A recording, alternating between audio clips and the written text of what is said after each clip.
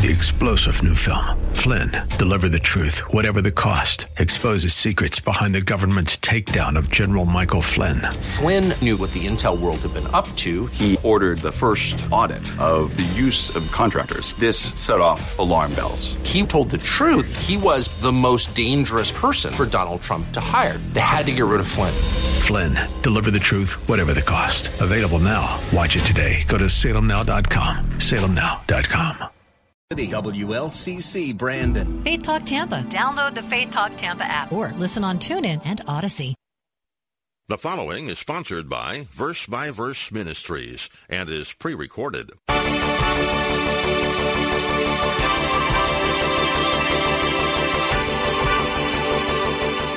There are some people that we just naturally like. We're drawn to them. We like their personalities. We like their mannerisms. We like their temperaments, perhaps their background, perhaps even the way they look.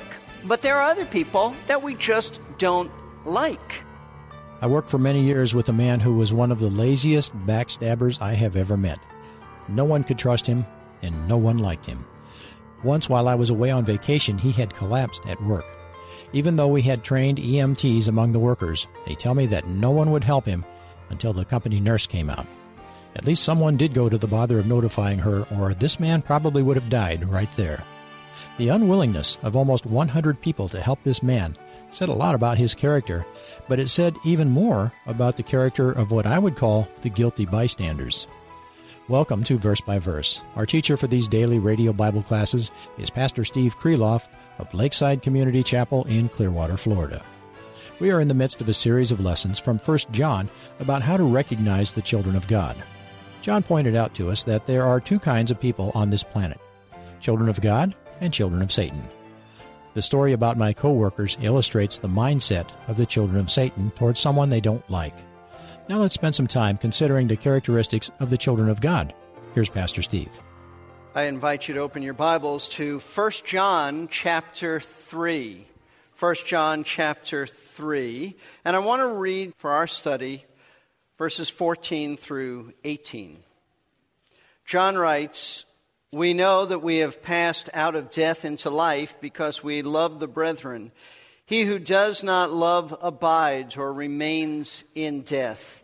Everyone who hates his brother is a murderer, and you know that no murderer has eternal life abiding or remaining in him. We know love by this, that he laid down his life for us, that we ought to lay down our lives for the brethren. But whoever has the world's goods and sees his brother in need and closes his heart against him, how does the love of God abide in him? Little children, let us not love with word or with tongue, but in deed and truth." We continue our study of 1 John as well as observe the Lord's Supper. We will celebrate communion. In the providence of God, we have come to these particular verses, which are so fitting for us to remember Christ and his love for us and what he's done for us on the cross. It's been a while since we've studied 1 John, so I want to remind you that these particular verses are part of a larger section in which the Apostle John is making a contrast, folks, a contrast between unbelievers whom he refers to as the children of Satan or of the devil, he calls them, and believers in Christ whom he refers to as the children of God. And notice how the chapter begins, verses 1 and 2. "See how great a love the Father has bestowed on us, that we would be called children of God, and such we are. For this reason the world does not know us, because it did not know him. Beloved, now we are children of God, and it has not appeared as yet what we will be," and so forth. So he establishes the fact that he's talking about the children of God. Then John, after speaking about what it means to be a child of God, then tells us about those who are not children of God, but they are children of the devil. They are unregenerate, unsaved people. Verses 8 through 10, "The one who practices sin," he writes, "is of the devil, for the devil has sinned from the beginning. The Son of God appeared for this purpose, to destroy the works of the devil. No one who is born of God practices sin because his seed abides in him, and he cannot sin. He means to continue in sin because he is born of God. By this, the children of God and the children of the devil are obvious. Anyone who does not practice righteousness is not of God, nor the one who does not love his brother. Now, John has made a distinction. There are the children of God, those who have come to faith in Christ, and because of their faith in Christ, they have a relationship with God. They are his children. Those who have never come to faith in Christ are called the children of the devil. And throughout this chapter, John makes a general distinction then between the children of God and the children of the devil. And his message is this: the children of God practice righteousness. That is to say that their life is characterized by obedience to the Word of God. He's not talking about perfect obedience, but he is talking about the general direction of their lives. They are those who desire to obey the Word of God. That is characteristic of them. However, the children of the devil are not like that. They are characterized by practicing what John calls lawlessness. It isn't that they simply break a law, it's that they have a disregard for all of God's law. They are a law unto themselves. Notice verses 4 through 8. Everyone who practices sin also practices lawlessness. Sin is lawlessness. You know that he, speaking of Christ, appeared in order to take away sins, and in him there is no sin. No one who abides in him sins. He means practices sin. No one who sins has seen him or knows him. Little children, make sure no one deceives you. The one who practices righteousness is righteous, just as he is righteous. The one who practices sin is of the devil, for the devil has sinned from the beginning. The Son of God appeared for this purpose, to destroy the works of the devil. So, we understand that John has been establishing one basic truth. There is a difference between the children of God and the children of Satan. One practices righteousness, one practices lawlessness. But beginning with the end of verse 10, where John speaks about love, John moves from the general concept of righteousness to the specific issue of love. And he's really talking about loving the brethren, loving other Christians. And his primary point is to say, as he develops this, that Satan's children are characterized by hating people, specifically the children of God.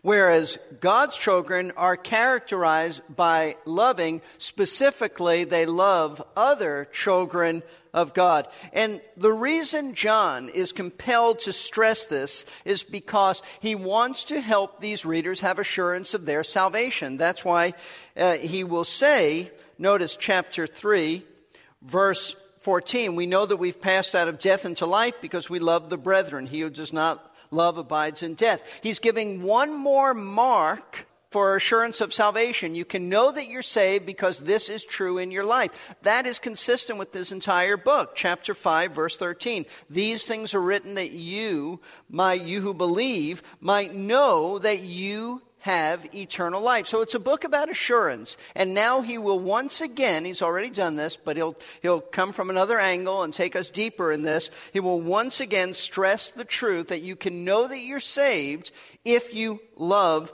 God's people. Now notice how John develops this thought. In verses 11 through 13, which we saw as our last study, John highlights an Old Testament, very infamous character by the name of Cain. Cain is an example of a hateful unbeliever who hated so much that he actually killed his brother Abel, because he resented Abel's righteous deeds. Verses 11 and 12. For this is the message which you heard from the beginning, that we should love one another, not as Cain, who was of the evil one. That's another way of saying he was of Satan, and slew his brother.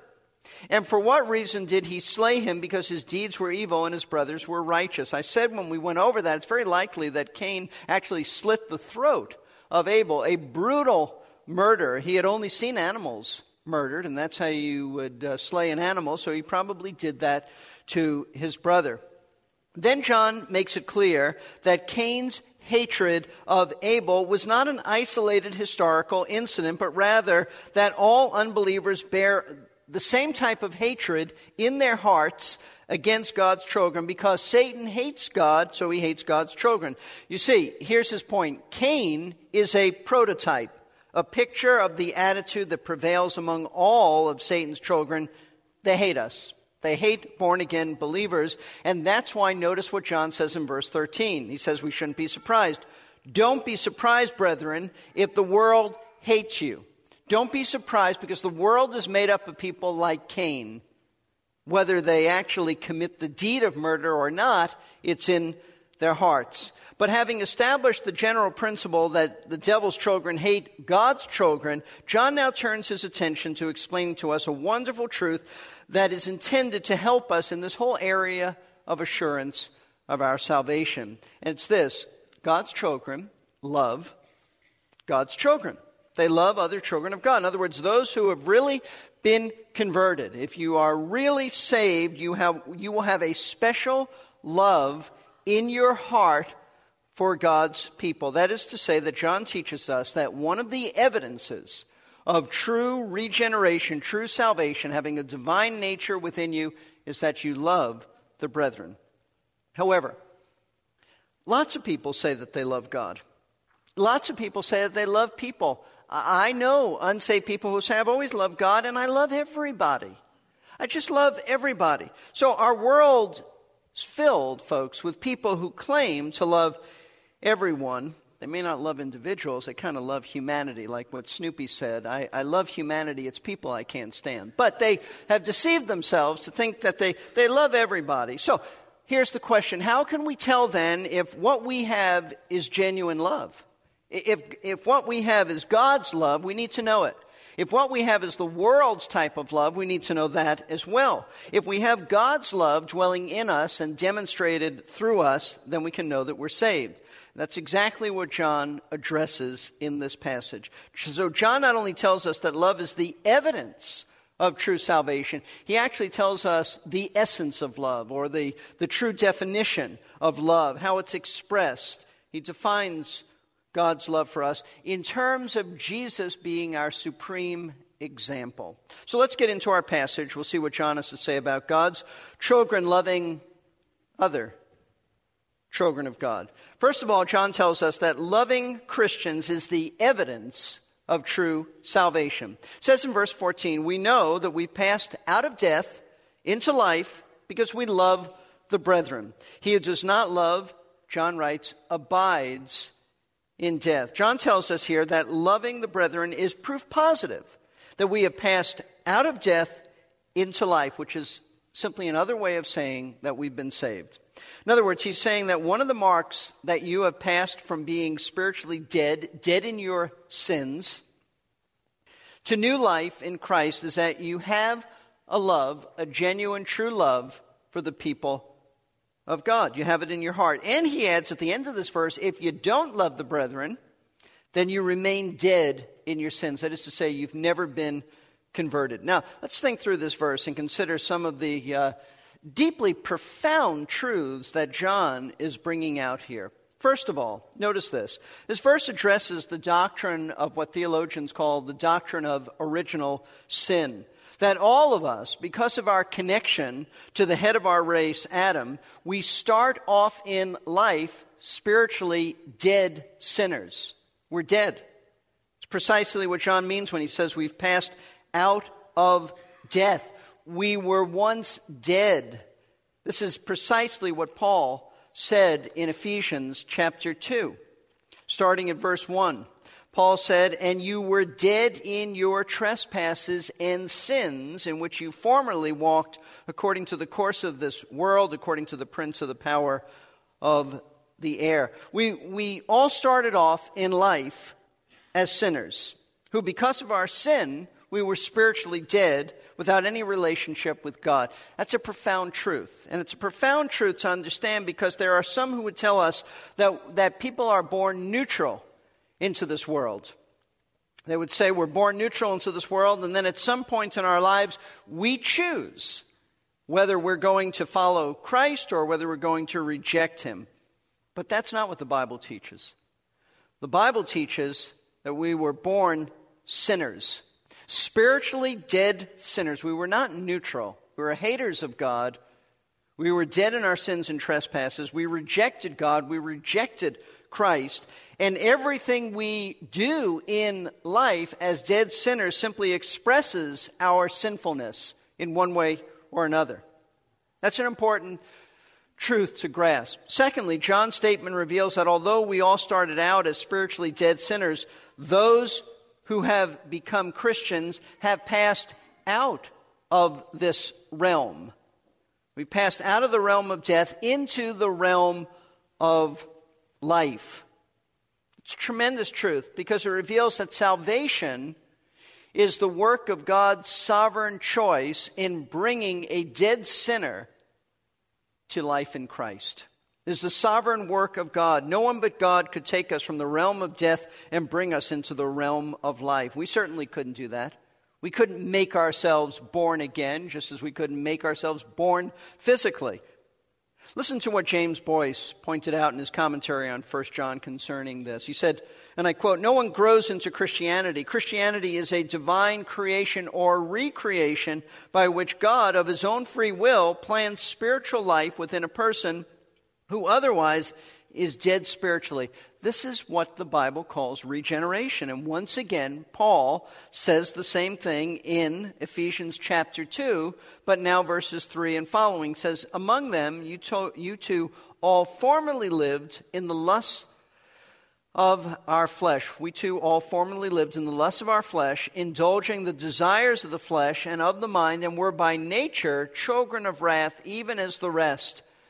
But God, one of the greatest statements in the Bible, but God, being rich in mercy because of his great love with which he loved us, even when we were dead in our transgressions, made us alive together with Christ. By grace you've been saved. That is to say, that you and I were dead sinners. God, who chose us in eternity past, at a certain point in time broke into our lives and regenerated us, gave us faith, gave us repentance. We believed because God is the one who's rich in mercy and grace and caused us to be born again. See, salvation is the sovereign act of God whereby he implants new life known as a new divine nature within us. And that is exactly what it means to be born again or regenerated. But he's the one who does it, not us. Third, the proof of God's life dwelling in you is that, as we've said, and this is John's primary point, that you love the brethren. You love the brethren. Because to have his life dwelling in you means that you bear some resemblance to the one who gave you this new life, which is his divine nature. You have to bear a resemblance to him, otherwise you don't know him. That's why John says that if someone does not love the brethren, then he still remains spiritually dead because he's never been born again. If it's Christ's divine nature within us, and his nature is to love, for God is love, then we must reflect that to one degree or another. Now, at this point, I want to address an important issue, because there are some who become, when they hear this, very troubled about loving the brethren as proof of salvation, because there are some Christians that they just don't like.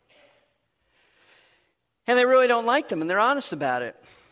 And because they don't like them, they assume that this means the same thing as they don't love them.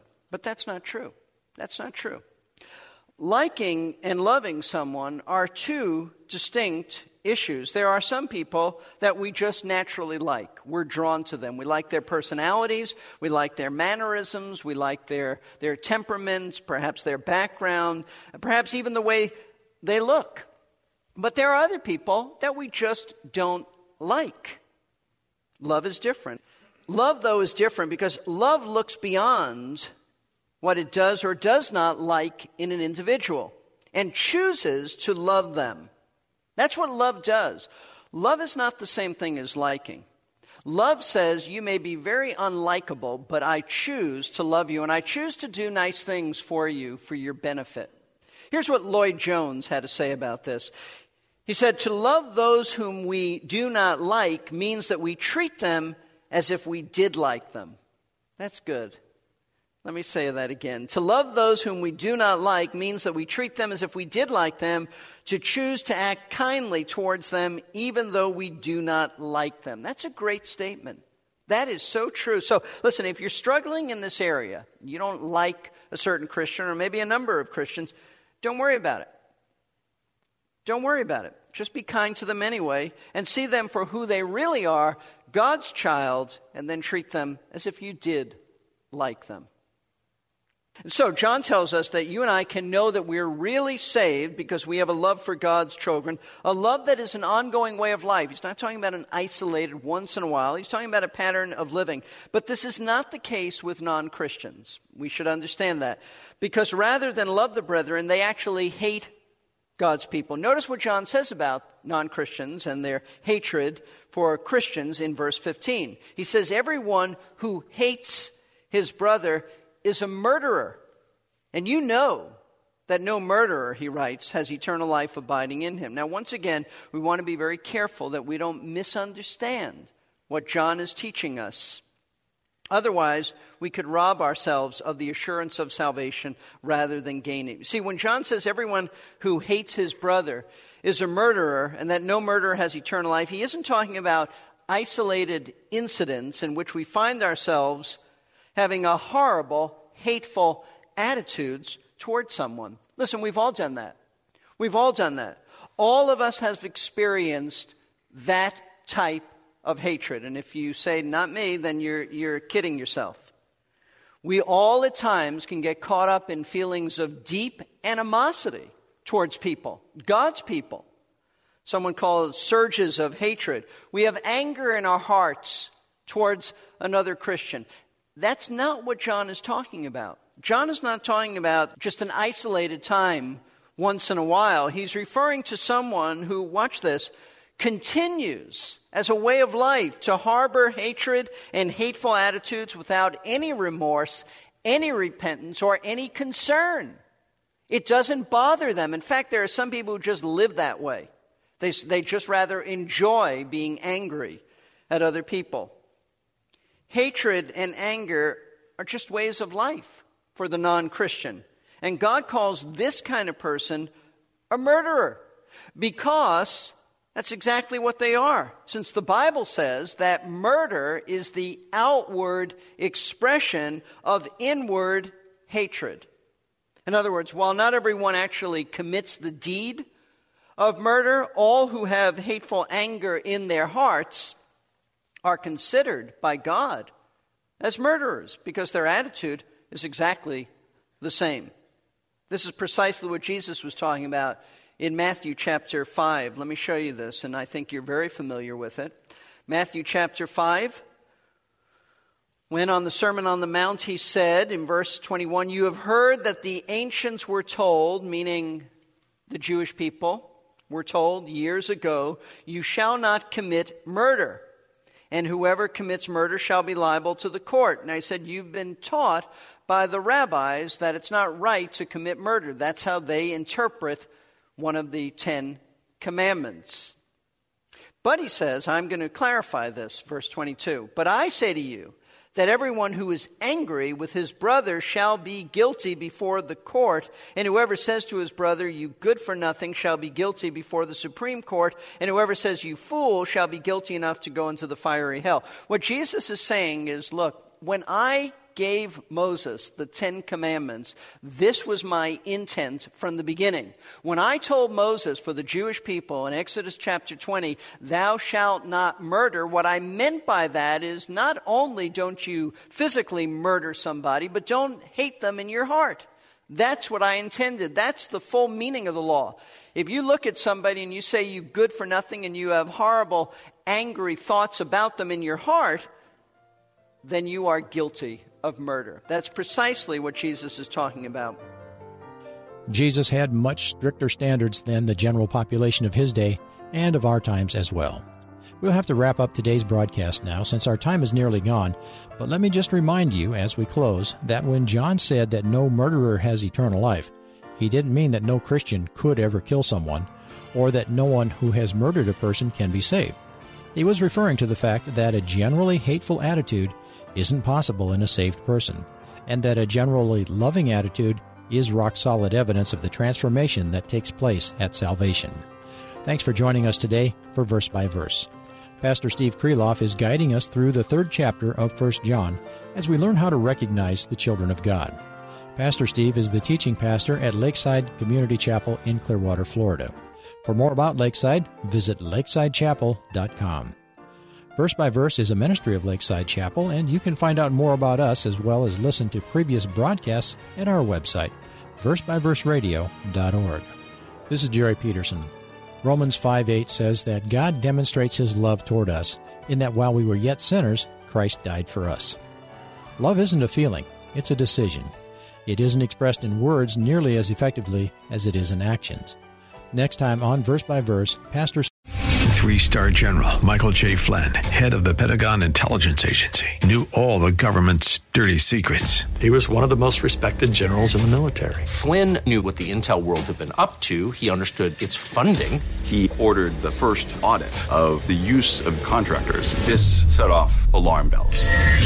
The explosive new documentary, Flynn, Deliver the Truth, Whatever the Cost, uncovers the facts behind this scandal. Flynn told the truth. He was the most dangerous person for Donald Trump to hire. I find out the worst enemy that I'm going to face in my life is right here in America. They took my assessment and they wanted me to change it. And I was like, I'm not changing it. They had to get rid of Flynn.